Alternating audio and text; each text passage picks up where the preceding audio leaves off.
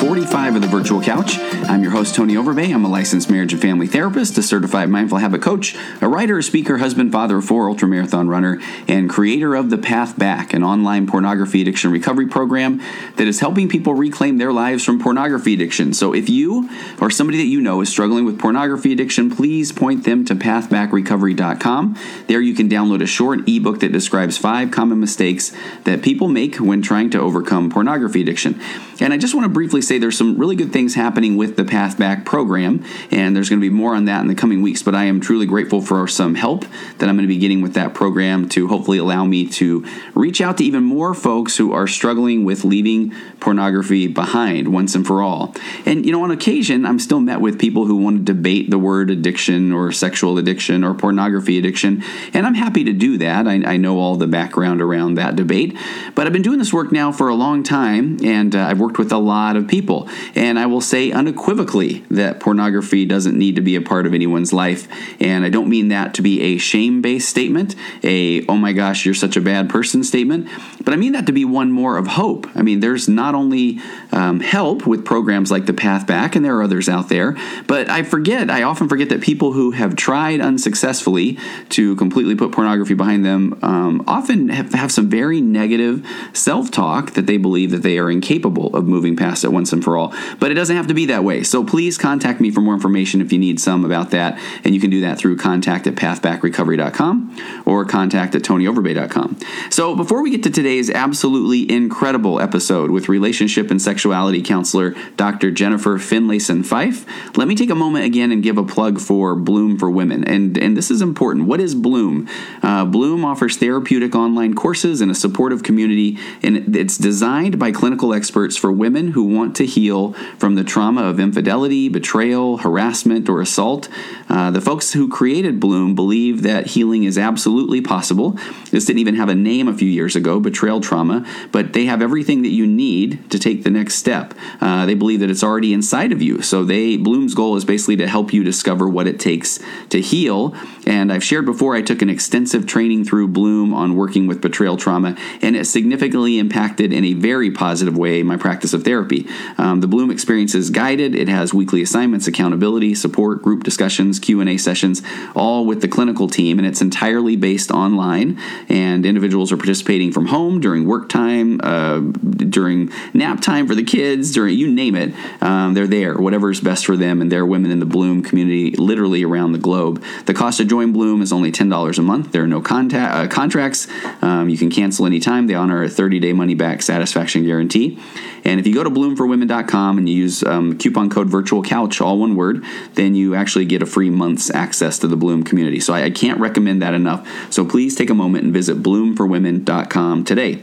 Okay, so on today's episode, let me just start by saying that having Dr. Jennifer Finlayson Fife on the podcast was a bit of a get or a reach, and I was making air quotes. And just quickly, she was so wonderful. Before the episode was recording, I asked her, what do I call her? And without any bit of sounding puffed up or anything like that, she said, please just call me Jennifer. And I had explained that I've been listening to a few of her podcast appearances, and people make the introduction and call on her Dr. Jennifer Finlayson Fife, and then they refer to her as Dr. Fife or Dr. Finlayson Fife.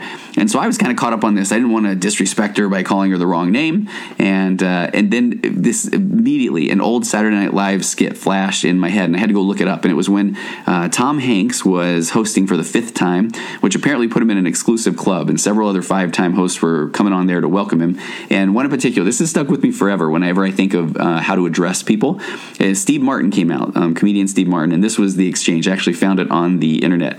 So he's telling him, welcome to the 5-Timers Club, and Tom Hanks says, thanks, Mr. Martin, and Steve Martin says, please, and he pauses, and clearly you think he's going to say, call me Steve, and he says, call me Mr. Steve Martin, and then Tom Hanks says, thanks, Mr. Steve Martin. So I think there's this part of me that wanted her to say, and I think I've always waited for somebody to say, what do I call you? And then they throw the whole name out there. Please call me Dr. Jennifer Finlayson Fife. But she didn't do that. She didn't call me Jennifer. But I've been aware of Jennifer and her work for quite some time, and I extended an invitation to her a little while ago, and I heard back immediately from people, and they said that they would get back to me. And honestly, right now I'm in a position with the podcast where I have a lot of people who contact me and want to get on the show, which I'm grateful for. Still that big imposter syndrome kicking in there. But I also regularly reach out to people that I would like to talk to, and I still often don't hear from a lot of the people that I reach out to. And so I realized that she is very busy and successful, and I wasn't going to hold my breath. I'm not very good at that anyway. But her assistant got back to me, and then we scheduled the time, and I began to listen to everything I could from her. So if you're not familiar with her, let me read quickly about from the About section on her webpage. And her webpage is www.finlayson, Fife.com. But she says, I'm a licensed psychotherapist with a PhD in counseling psychology from Boston College. I wrote my dissertation on LDS women and sexuality. I've taught college-level courses on human sexuality and currently teach online and community-based relationship and sexuality courses to LDS couples. I'm a frequent contributor on the subjects of sexuality, mental health, and spirituality to LDS-themed blogs, magazines, and podcasts. I maintain a private practice in Chicago where I live with my husband and 3 children, and she says that she is an active member of the LDS Church. But before you tune out, if you are not a woman or you're not LDS, do not go anywhere.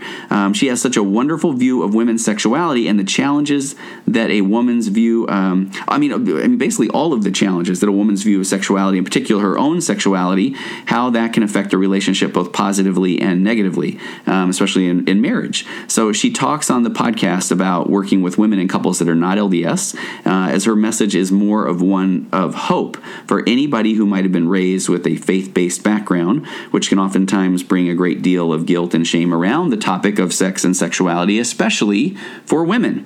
So she talks about a few of her programs. She has one in particular that you can find on her website called The Art of Desire, and I've worked with a few women who have taken that class and have benefited a lot from it. So check out all of her courses that she offers, and she talks about more of that on the end of the podcast. So thanks again for your support. Please take a quick visit to my website, TonyOverbay.com, and about halfway down the page, go ahead and sign up and to receive more information on some of the courses that I'm about to release, including one on couples communication, which is one of my soapbox topics, as well as one on parenting, pre-marriage counseling, and one that I'm kind of blown away about the amount of interest, one about living with a narcissist, which is a topic that has easily been one that I did not see this amount of interest coming, but the amount of interest is, that one's received the most feedback lately, is a lot of questions about living with a narcissist. If you have a moment to rate and review the podcast on iTunes, you have no idea how grateful I am for that, so thank you. And a super quick note, this will make a little more sense in the middle of the episode. Right before we started, Jennifer had said that she needs to let her son know that she's getting on the internet, or watch out for the Wi-Fi or something. Don't use too much bandwidth. So when she comes back on, I'm just trying to be conversational. I say, hey, is he streaming videos or is he playing Fortnite? And so a lot of you are not going to have a clue what that means, but if you have teenage sons, most likely they are into Fortnite, which is a game they're playing online with their friends. She kind of chuckled and let me know that he does play some Fortnite. So during the middle of the podcast, and I think I've cleaned it up okay in the editing, but she just kind of dropped off and disappeared. But then when she comes back, I think I even say, curse you, Fortnite, and she says it was her fault, something about the Wi-Fi. So that's kind of where that's coming from. All right, so now on to my interview with Dr. Jennifer Finlayson Fife.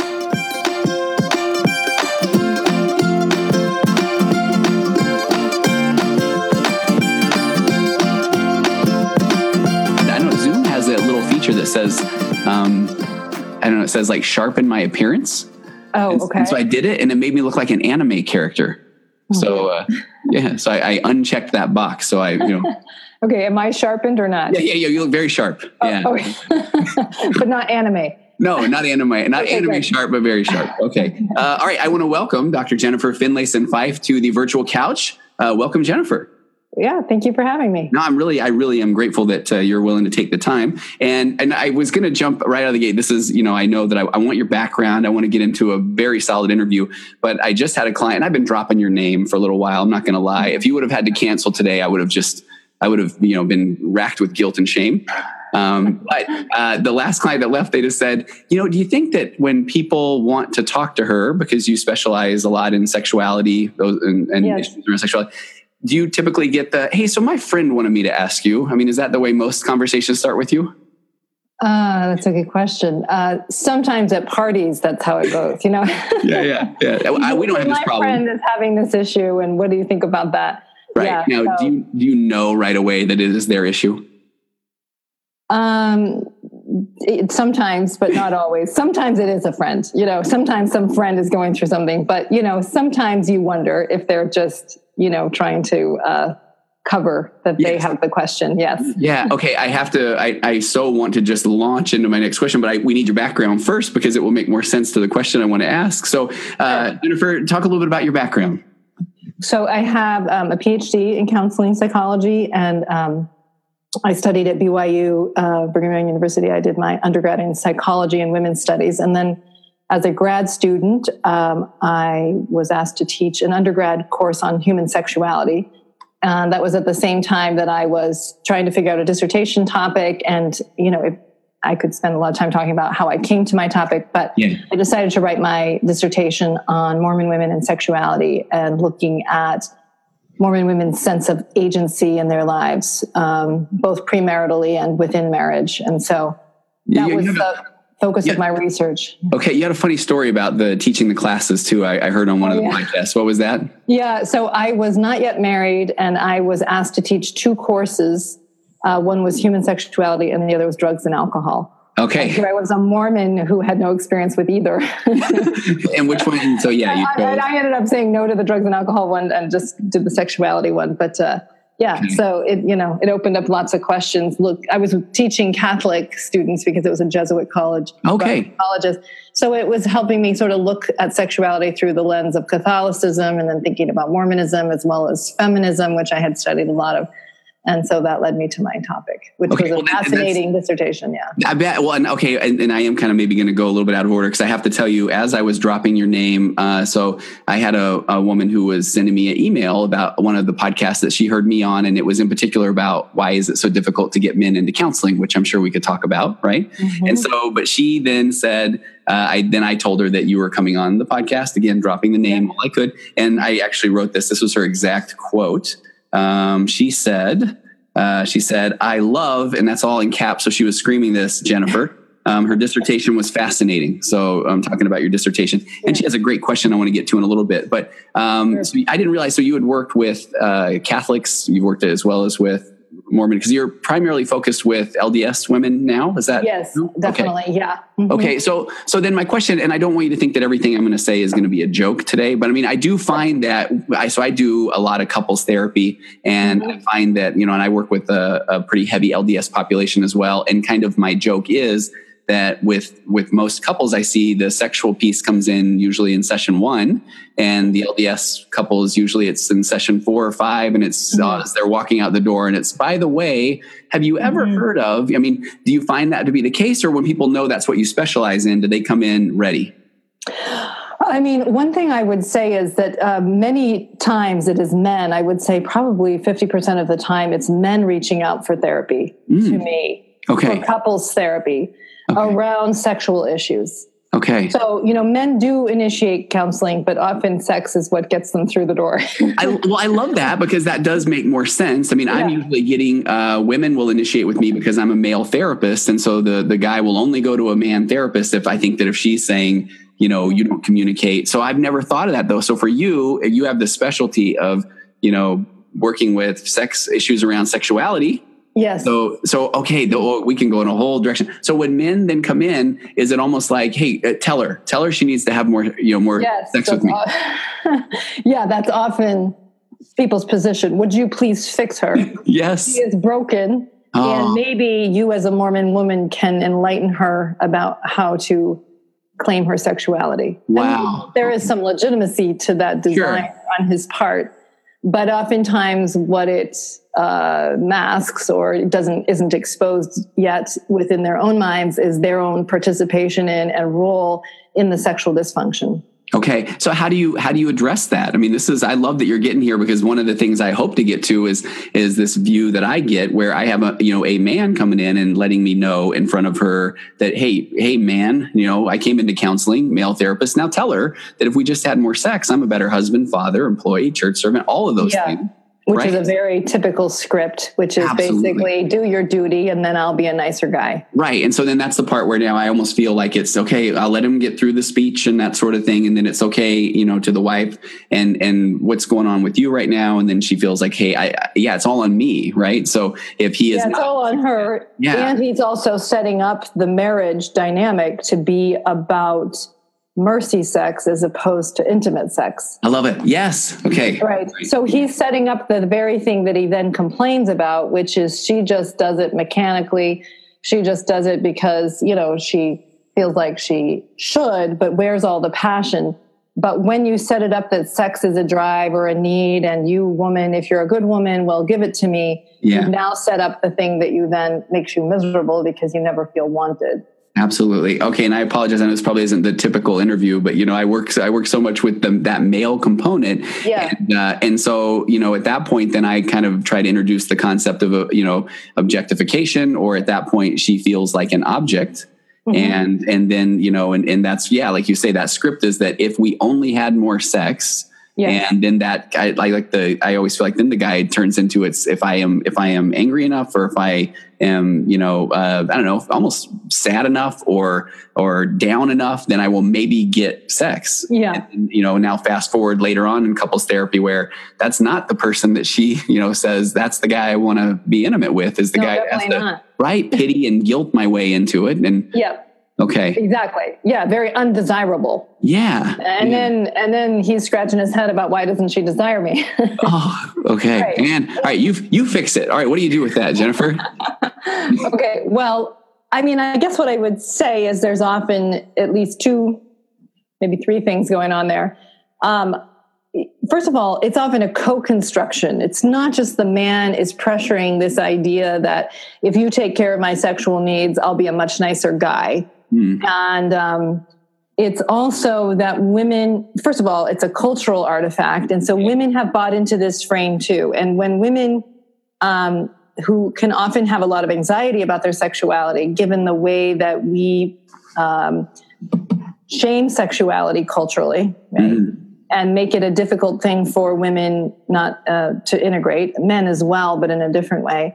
And so it's often a way for women to not develop themselves as people and as sexual beings, is to use the same frame that they're being handed, which is do me a favor and have sex with me. Okay. And so it's a way of not being intimate. It's a way of not being as exposed if you're just taking care of your husband, being that virtuous, self-sacrificing wife by putting up with his hedonism, Yeah. Until finally, So it's a way for the woman to also hide. It's a way for men and women to hide, which is just take care of me this way. She will give him the mercy sex, but no one really is showing up. It's not very intimate on either side. Yeah. And so a lot of times both parties in a marriage want lower exposure marriages. They want lower exposure sex. And so couples are good at having sex without being very intimate. Yeah. Exposed. And this is a way to do it. I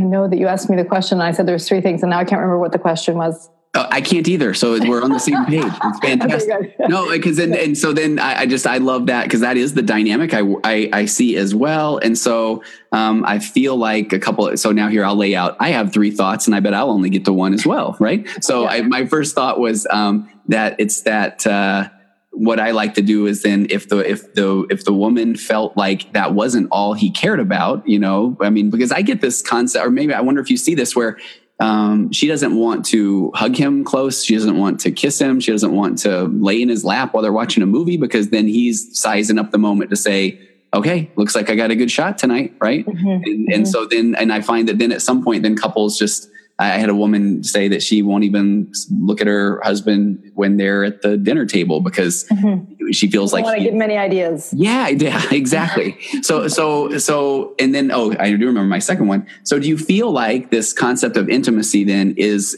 when you're trying to kind of sell that to your clients, do you feel at times that they don't even know what that looks like? We're trying to sell this idea that they don't even, they're like, okay, sure, fine, but just tell her to have more sex with me. I mean, that's. Well, I think people often don't know what it looks like, but they do know what I mean when I'm talking about hiding and avoidance. Yeah. Okay. Okay. So it's like, maybe they haven't thought about it, but people do know how to manage how much of themselves they show to another person.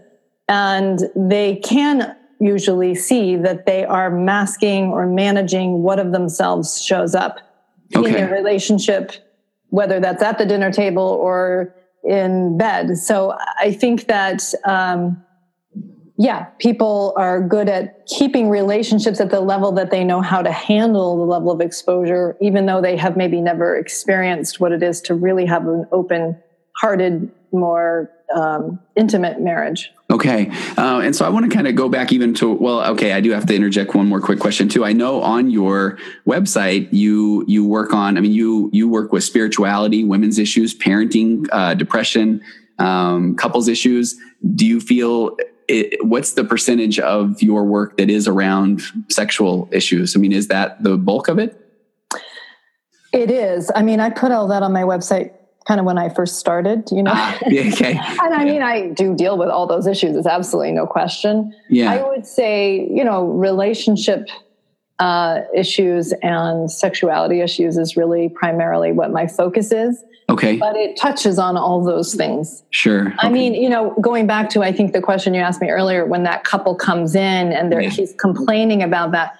What my strategy is often is to basically understand why she doesn't desire. I'm going to do it in the stereotypical way now, which is the low desire woman and the higher desire man.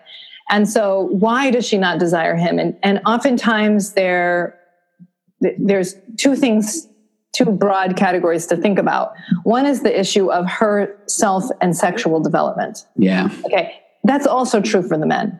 I just specialize a lot in working with Mormon women and their own relationship to desire, to sexuality, to self-development, because I think culturally we are pretty compromising of women in this way. And so that's often a factor, is that women, in their effort to be good women, desirable women, have sort of suppressed a fundamental part of being a woman and a fundamental part of being human. So that's sometimes a factor. You have people that are sexually immature, and it sounds insulting when I say it that way, but I mean it in a literal developmental sense. Sure. That there isn't a deep integration of their sexuality that's happened yet. So that's often a piece that's going on. And then there is the issue of what's going on in the relationship.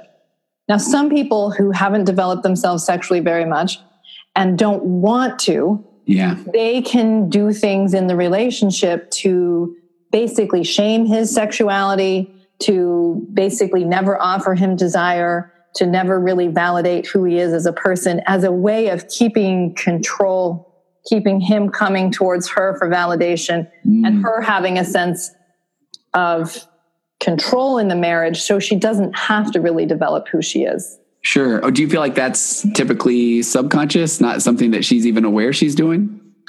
Well, I hesitate to use the word subconscious because it's not just happening to you. Yeah. Okay? It's purposeful action, but that's very different than saying it's premeditated. Sure. Okay. You see what I'm saying? Yeah. So it's purposeful. You know how to do it. For example, in one case, like she's doing what her mother did. Her mother would never offer her dad acceptance, love, physical validation. The mother ran the family out of her kind of contempt and judgment. Okay. And then the daughter, who's now an adult, has done the same thing in the marriage. Okay. So the husband's always sort of feeling that he's ostracized, that he can't ever get her approval or acceptance, but she gives enough to kind of keep him tethered to her. Yeah. So that's one version of it. In other cases, there's the man who is like, you owe it to me. I'm the man. I do everything. What's your problem? Yeah. And so she will kind of manage him through being sexual, trying to keep his criticism and his anger and aggression at bay. Okay. But it's not about desire. It's about manage. So she may even be sexual quite a bit, but that's very different than she's really someone who is integrated with her sexuality and is really expressing love to him through her body. Okay. Very different. So I'm usually looking at both the level of sexual development in both people. Okay. And how integrated they are with their sexuality. And then I'm looking at what is the dynamic of this marriage and what is happening that sexual desire is not likely here. Okay. And I do want to tap into what your expertise is. So in that moment, do you continue doing couples work, or is that where you need to kind of step back and explore with the woman, her relationship with sexuality? I usually just keep doing couples work, even if she's working on some of these things, within the context of couples work. Sometimes I'll do individual sessions, and oftentimes I'll have people do my online course for LDS. Okay. Right? Yeah. I've heard a lot about that. The Art of Desire. Yeah. Yes. Okay. Yeah. And so that really, but so much of the work of sexual development, which is also in this course, is around your relationship to your own sense of self, your relationship to desire in your life generally, your development as a person who is capable of really loving and being loved, is capable of really knowing and being known. Okay. And how your development of sexuality is integral to that process of becoming a whole woman, a whole person. Yeah. So it is teaching women about women's sexuality, which is women's sexuality is amazing, really. I mean, I think our culture does it short shrift in a crazy way, because we reference male sexuality to understand female sexuality. And so female sexuality looks broken by comparison because it's different than men's sexuality. But so part of the course is helping women, and part of the work I do with women is helping them understand what women's sexuality is really about. But the course is not so much about helping women become sexually competent so that they can, help their poor husband. Yeah. Right? It's really about how to be more integrated with yourself, to be more of a whole, solid human being who can be a force for good in your life, in your marriage, with your children, whatever capacity. And that is fundamental aspect of that is being integrated with your desires and your sexual nature. So where do you mind kind of stepping back and then take the LDS woman and maybe from the time, can you kind of work that through linear from the time they are young? This is the story we hear. And so here's where, is it the shame or the guilt that kind of drives the narrative? And then all of a sudden now we're married and hey, there you go, and then, so yeah. Yes. I think for both LDS men and women, there is a narrative that sex is Satan's pathway and that sex will take you down. And so there's a deep anxiety, and this is not just specific to Mormonism. I mean, it's a cultural anxiety around sexuality for a good reason, which is because sexuality is a very intimate and powerful way to be in connection with other people. Yeah. But oftentimes the way that anxiety around sexuality gets handled, and particularly because in our faith we have a fairly restrictive set of norms around how we should handle our sexuality. Mm-hmm. And so sometimes how we teach that, given that we have high expectations around sexual behavior, is to frighten people around their sexuality. Sure. Okay. This is fear-based teaching rather than goal-based teaching. And so when you're fear-based, then there is this anxiety that sex will take you down. Sex will turn you into a bad person. Sex will distance you from God and from the people that you love. And what we do, we teach men and women both men and women get taught that idea. But I think the difference between men and women is that we teach women that men are naturally sexual, women are not. That's what we teach, or that's the narrative. That's the narrative. That's the message within the message, is that women are sexual only to accommodate and manage the sexuality and sexual nature of men. Okay. So men are naturally sexual. And so women should therefore, dress modestly, cover their bodies up, because men's sexuality is present and normal for being a man. But if you tempt them, that not only is it dangerous for you, it's dangerous for them. Yeah. So they're implicit in that idea is that sex is something you give a man. Virginity is something you give a man, but men are the sexual actors. Okay. Women are in response to this. So many Mormon women that I work with, what they do is because they see sexuality as something that makes you bad, and particularly so for women. For example, many of the women my first ever Frozen podcast. I'm going to hang on here for a second, and hopefully Jennifer will come right back. This is a first on the virtual couch. If she doesn't bounce back, I will pause the video. Let me pause that right now.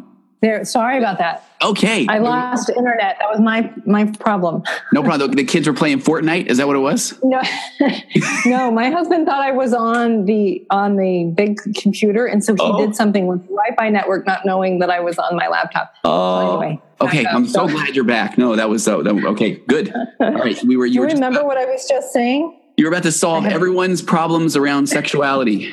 in the entire world. You're about to give this. No, so it was kind of talking about that, where women are, you were talking about how they give the sexuality, they give their virginity. Yeah. That's right. That's right. So I think what I was saying was, I'll just start. So I think, for example, women in my research felt more guilty if they had engaged in some, behavior premaritally, then, meaning they thought it was more acceptable if a man had done the same thing. And so that is the idea that women are worse if they are sexual. So what many women in my research and in my office clinically have done is they just shut this whole enterprise down. Like, if this is going to make me undesirable, which is an idea that we teach, and if this is going to make Satan have some grip on me, I just won't develop this at all. I'll wait till I get married, and then my husband will awaken this whole part of me. Okay. And he will teach me about how to be sexual, because men are naturally sexual. And so what happens, of course, is people get married and then they're waiting in a sort of passive stance for something to be awoken within them. And it never works that way.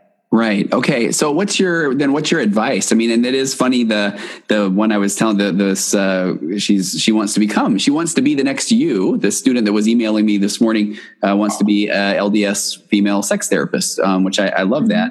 And so, she talked about, or the question was around, how do LDS women prepare for their sexual lives in marriage? And she said, because I have so many friends that have gotten married, struggled in their sex lives because they either felt bad about having sex or they didn't know their body as well. So, yes. So I think we have to really reconsider how we teach young men and young women in the church, or even an earlier age, how we teach our children about sexuality. Because if we do it in the frame that sex is inherently dangerous and bad, you are going to have all the problems you see in adulthood in the church now, which is issues with pornography and issues with sexual repression. Okay. Because what we need to do is to talk to boys and girls and men and women about sex as though sexuality is a fundamental part of being human. It's God-given. Yeah. That our parents in heaven are embodied just as we are, and that sexuality is not good or bad. It just is. It's just fundamental to being embodied. What you do with your sexuality will determine whether or not sex is good or bad. Okay. What you do with your sexuality matters, because what your choices make a difference. They impact both you and they impact others, whether those are choices of indulgent behavior or repressive behavior. Okay. Right? Repressing your sexuality is bad for your psychological and sexual and spiritual development, in my opinion. Because that leads pure repression is. Okay. Pure repression is because you're basically suppressing a fundamental part of being embodied. And we, in our faith, believe that embodiment is fundamental to our spiritual development. Yeah. If you're really going to love and be loved deeply in marriage, which is the gift of marriage, right? Yes. You have to be able to really be integrated with your body, meaning to love and be loved, and to be able to love through your whole body. That's probably like the most wonderful part of life, is to be fully accepted by someone and to be fully accepting of them. But if you can't really be at peace with your whole body, your sexuality included, you cannot know that kind of peace both with yourself or with another person. And so we are teaching sexuality in a way that makes it impossible to be at peace, because we teach men also that sexuality is fundamental to being male or masculine, but that it's dangerous, that it's something that will take you down, and it's a privilege on some level. It's a privilege of marriage. We teach men that idea. So that's why you get a lot of entitlement in men once they get married. But also it's something that you do to a woman. Okay. Right? It's not something that you really share, that it's about how can we be together and be sexual and enjoy each other. And so when you have it in the frame of it's something you do to another person, well, it fosters either entitlement, or in men, it can foster a sense of anxiety, because at least more sensitive men don't want to be inflicting their sexuality onto their spouse all the time. Sure. And so a lot of times it creates more anxiety and fear around sexuality for many men. So what's when you talk about we need to do a better job younger in teaching that, what does that look like? Well, I think you need to, first of all, you have to deal with your anxieties about sexuality as a person and as a parent, because your anxieties, your kids will track them and pick up on them whether or not you want them to. Sure. And so it's going to include doing some work around the false traditions or messages that you've internalized around sexuality. But I think what it is a basic embracing and celebration of the body from a very young age, so that you're not, afraid of your child's nudity. Yeah. You're not showing there's not that shame or I can't believe you're, go get something. Yeah. Okay. Yeah. Yeah. And a lot of times kids are going to touch themselves when they're very young and be exploring their bodies. This is 100% normal. Yeah. Because your child is just trying to understand where they end and the world begins. They want to kind of know who they are. And of course, areas of their body that give them pleasure are going to be interesting to them. And that does not mean they're soon to be a pervert. It just means they're human. Okay. And so to be very normalizing of this is very important, because you're giving your child a message that the body is good. And I like your concept too around dealing with our own issues. I mean, because I went and spoke to a school recently of how to talk to your kids about sex. And I felt like there were a lot of people there that were just you could see the anxiety and nervousness on their face. And it was like, okay, we're coming here. We got to get like serious and angry and battle ready. And right. Yeah. Okay. Right. Exactly. So I think absolutely we have a hard time seeing our children as sexual beings or accepting that they are. If we want to control them, if we're afraid of what they might do with their sexuality. And so many of us almost instinctively want to shame it out of them. Yeah. But I promise you will create many more troubles for them and you if you do that to your children. Because when it's put in a frame of shame, you inhibit your child from being able to integrate this with their sense of self and be able to make clear-headed choices with their sexuality. Okay. For example, the more women were shamed, there's some research on and the less educated they were about their sexuality as adolescents, the more likely they were to have sex. And not good sex, right? Sex where they felt exploited, sex where they felt, taken off guard, sex where they were more likely to get pregnant, because they had no opportunity to kind of integrate it enough with their sense of self to be able to proactively make decisions. So, and I think that is the biggest takeaway is the more it is shamed, the more it's repressed, the more guilt that is around it, then the more, are you saying, then the more active that someone is, or they have an unhealthy relationship with sex? Yeah, the more unhealthy their relationship to sexuality is, whether it's through indulgence, if you want to use that word, or through repression. Okay. So it's like it's a little bit like, and sometimes I use a food metaphor, which is if you basically, the desire to have food is normal. Yeah. The desire to have sugar is even normal, because from a survival perspective, sugar is the surefire way for the body to get the calories it needs to stay alive. Quick energy, right? Okay. Right. But if you tell people that, if you tell someone that eating sugar is bad, even wanting it is bad, if you want brownies, it means you're bad. What you are going to do is either create an anorexic or a bulimic. You're going to either create someone who just says, I will not let myself have any pleasure. Okay. Or you're going to have someone who's trying to not want it, but become obsessed with it because that's not allowed. And so they will be excessive. Either position is bad for the psychological and, physical development of a human being in the food metaphor. So first of all, I love brownies, but then you also were going to that's what I loved in one of the podcasts. You talked about the candy store analogy. I mean, with regard to pornography and sexuality, do you mind sharing that?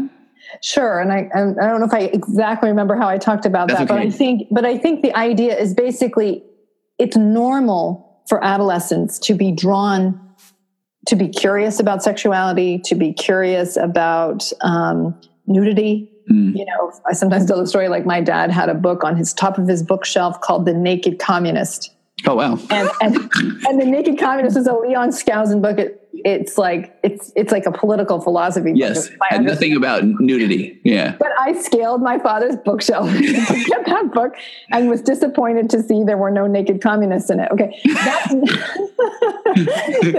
That's normal behavior. I mean, you're curious, you're trying to understand sexuality.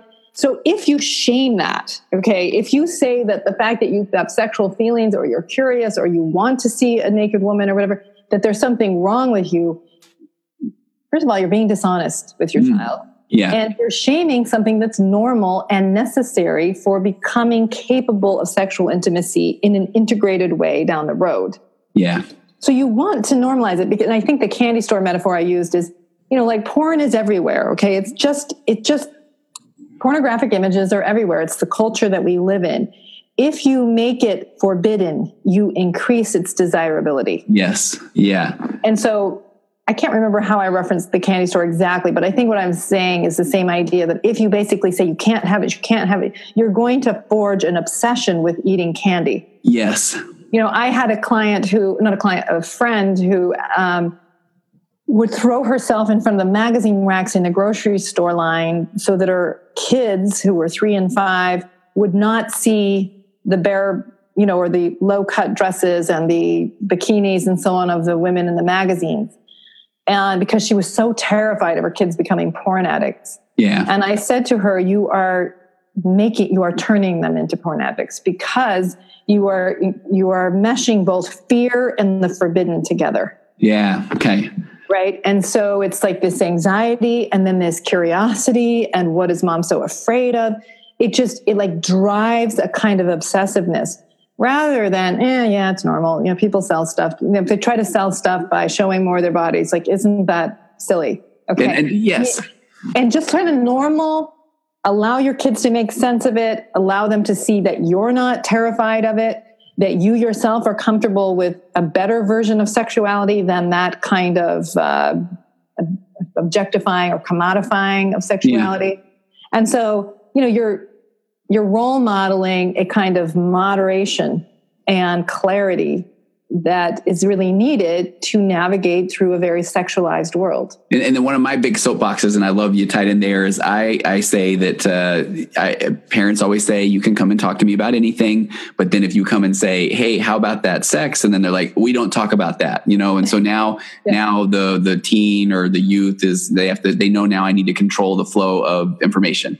Yes, definitely. Right. And so kids are always tracking, can my parent really handle this conversation? Yeah. So I want that conversation about, hey, so and I remember when we had the talk with our kids, my oldest, after, when proudest dad moment is she circles back around at a store a few days after we had the talk.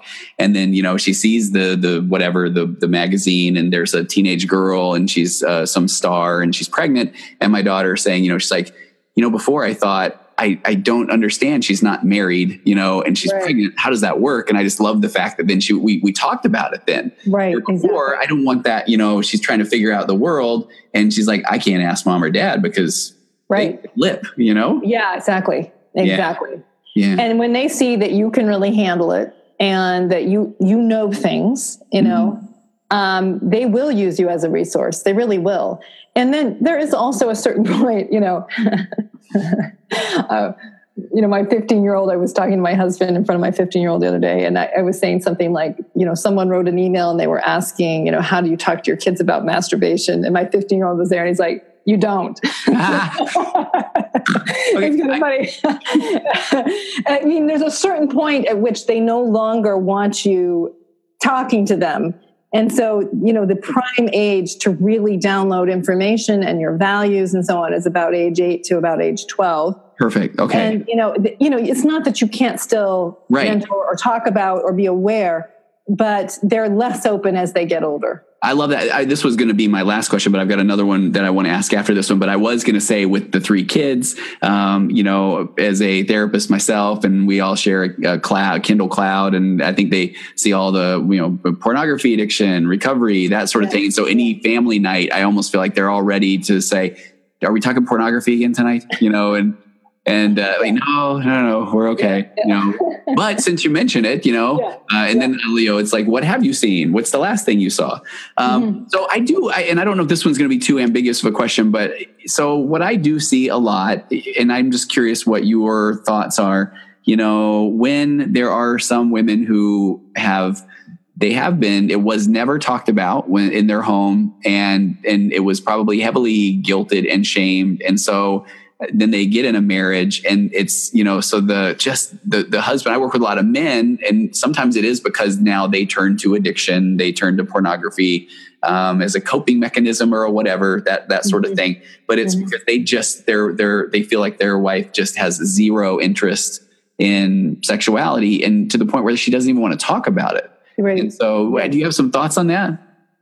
I mean, I think that can be true, that people who have a lot of it, and I would say both the man and the woman in this example have anxiety about sexuality. It's Absolutely. Just getting handled in different ways. Yeah. And what advice? I guess what I would say is that, one of my big messages is trying to just normalize. I don't even normalize is quite the right word. Just even talk about it, I wonder. Exactly. Sexuality is so fundamental to being human and so fundamental to having a good marriage. Mm-hmm.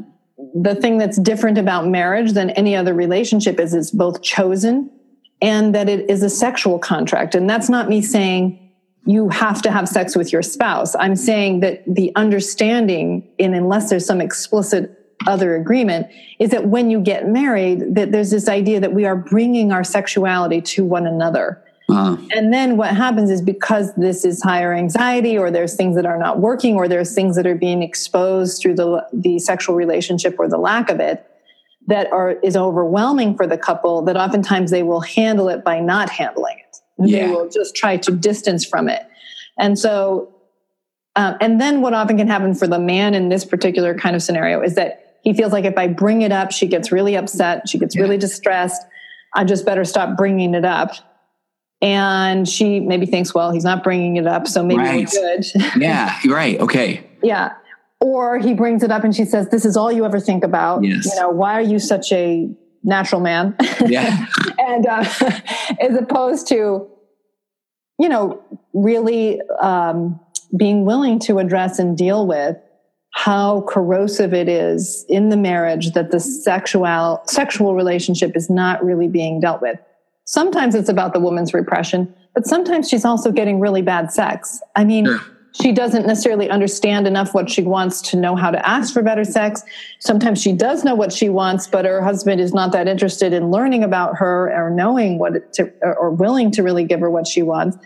Many couples kind of co-construct the sexually broken woman because the man prefers that idea. Yeah. That, in a sense, I know it sounds strange, but he prefers that you're broken and you just sort of accommodate me, than that she could really access her sexual capacity and interest, right? Yeah. So, for people to really address why does sex not work for us? I asked somebody today, why do you think your wife doesn't desire you? How do you make sense of that? And, I had been giving him lots of data about how he's not trustworthy, how he does self-serve so much in the marriage, how he basically mind twists her around things. Okay.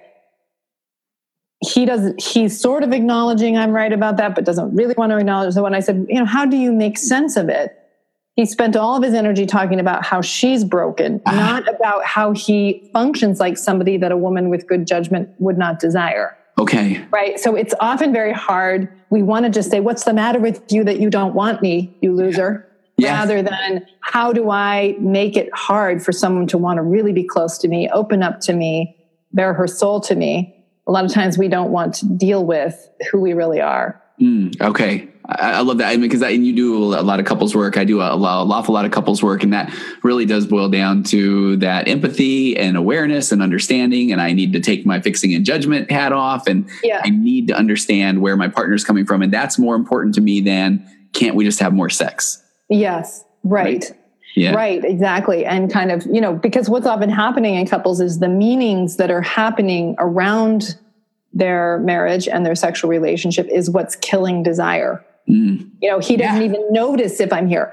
Meaning, okay, maybe I don't want to touch him or hug him because then he'll take it as a signal that I want to have sex. But what she's also saying is, I don't want to touch him and hug him because he will bulldoze then. He doesn't track, or he refuses, he does track, but he refuses to acknowledge that I'm not continuing to give signals that I want it. So he takes it as like, okay, I've gotten the bit of data that I can now justify myself. Now we're on, right? Now we're on, I can justify myself. And she knows he doesn't even care that I'm not here. Right, okay. And we want that. That's not being present. That's like, okay. Yeah, and then maybe a little bit darker version of it is it's that I don't care if you're here. I feel entitled to sex and I'm going to have it with you. And I can use the fact that you made eyes at me at dinner to justify moving forward or going blind to the fact that you are not present and don't want it. Yeah. Right? Wow. Okay. Hey, any other kind of final thoughts? I mean, there's a couple other, I feel like I got a couple other deep dive topics. Maybe I could touch base with you again down the road. Sure. Yeah, no problem. Okay. Yeah. I don't know if I have other thoughts other than, I think what I maybe would say is that working out what's not working in your sexual relationship is, fundamental to developing as people and to developing into people more capable of love and spirituality. Yeah. So one of the things that's really amazing about our theology is that we really do believe that the body is fundamental to our spiritual development. But then around sex, we sort of forget that idea. Yeah. Rather than really confronting who you are as a person, who you are in your own development, who you are in your relationship, is really fundamental to becoming someone more capable of really loving and caring for another person and being cared for. And I like what you said earlier, if you can't tap into that, then how do we expect to have this ultimately connected marriage and relationship and a different view of intimacy and living happily ever after, right? Yes, that's right. Yeah. That's right. So what are the courses that you recommend? You have some nice online programs, I think that would be great. Sure. So I have the one I referenced, The Art of Desire, which is a course for women's self and sexual development, LDS women's self and sexual development. Then I have two couples courses. One is called Strengthening Your Relationship, which really helps you look at the dynamics of your relationship, what's happening, and how you can develop skills and capacities to forge a better relationship. And then I have a couples sexual intimacy course. It's called Enhancing Sexual Intimacy. And I really help people to understand the way I think about sexuality, the way I think about sexual development, and then what's happening in this partnership that sexual desire breaks down or sexual connection breaks down, and how you can create something deeper, more meaningful, and more inclusive of the female, because many of us are trying to operate under a very male model. Yeah. And then I do a How to Talk to Your LDS Kids About Sex course. I love that. I wasn't aware of that when I was looking on your website. That's a good one. Yeah, exactly. So I'm really trying to help parents teach their children sexual integrity. And by that, an integration of their body, but also an integration with their morality and what it is they want to create through their sexuality and through sexual decision-making. That is to say, what you don't do is as much as important as what you do choose around your sexuality to forge the kind of ability to be in an intimate relationship down the road. Okay. And then anywhere else to find you? Well, one thing I'm actually doing, I've been doing a little bit more of this, is I'm doing a live workshop for LDS women. It's based in the same idea, the Art of Desire course. It's a workshop, and it will be in Wellesley, Massachusetts, which is right outside of Boston. I've done many of them in the Utah, Arizona area, but I'm going to do one in New England, and that's May 11th and 12th, and there's still room in that workship. So perfect. And they sign up online, sign up on your website. You can also find it on my website. So yeah. Okay. So I forgot. Okay. You spent time in Massachusetts. I did. Yeah. That's where I got my PhD. So I know those stomping grounds well. I just want to hear, can you do a nice Boston accent? Oh gosh, let's see. I'm trying to remember. They drop their R's or they put them where they don't belong. But see, I wasn't in South Boston very much, so I don't have that. I'm not as fluent in the South Boston accent. Okay. I used to, in my previous life, I was in technology. We did a computer trade show in Boston all the time. And after a few days there, I'm, everything's wicked cool and parking my car and I love that. Wicked. I grew up in Vermont, so wicked was, just the basic word of it's just normal. Mm-hmm. Hey, I really enjoyed this. I really appreciate you taking the time. Sure, my pleasure. Yeah, this was fantastic. So hopefully we can catch up again down the road. And your website is? Just my name, finlaysonfife.com, hyphen in between. So finlayson-fife.com. Perfect. All right. And I will put links in the show notes. And Jennifer, I'm really grateful for your time. I am. Thank you. And hopefully we'll have a chance to talk again. Okay, good. Thanks, Tony. Okay. No, thank you so much. Okay, so that wraps up my interview with Dr. Jennifer Finlayson Fife. Again, so grateful for her to spend time on the virtual couch. And you thought I forgot, but I didn't. Huge thanks to Eli's Extracts. They've been with us from day one. And use coupon code VIRTUALCOUCH, all one word, for 25% off any of their all-natural organic shave creams that are scented with essential oils. Just head over to www.elis-extracts.com and enter that coupon code and do your skin a favor. Use the Eli's Extract Shave Cream products. Thanks again, and taking us away, as always, the ever-talented Aurora Florence with It's Wonderful.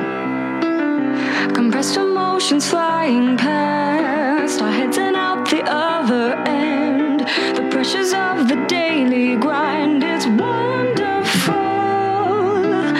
Elastic waste and rubber ghost are floating past the midnight hour. They push aside the things that matter most. It's wonderful. I have to wonder which ghost is mine.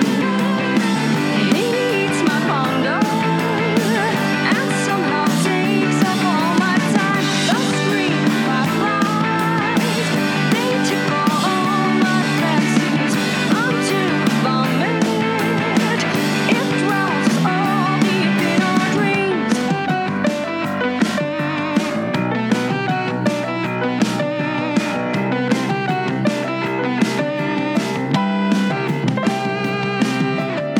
Exciting news, a discount price, a million opportunities. The chance is yours to take or lose. It's wonderful.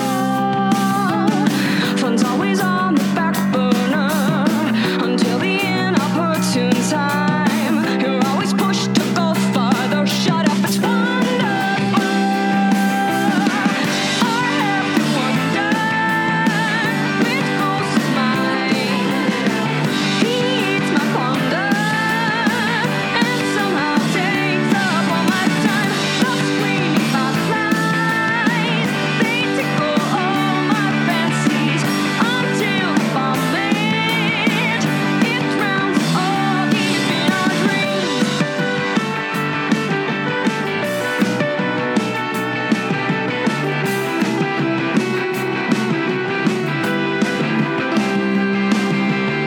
Develop distance, don't explode. Allow the understanding through to heal the legs and hearts you broke. The pain, it's wonderful.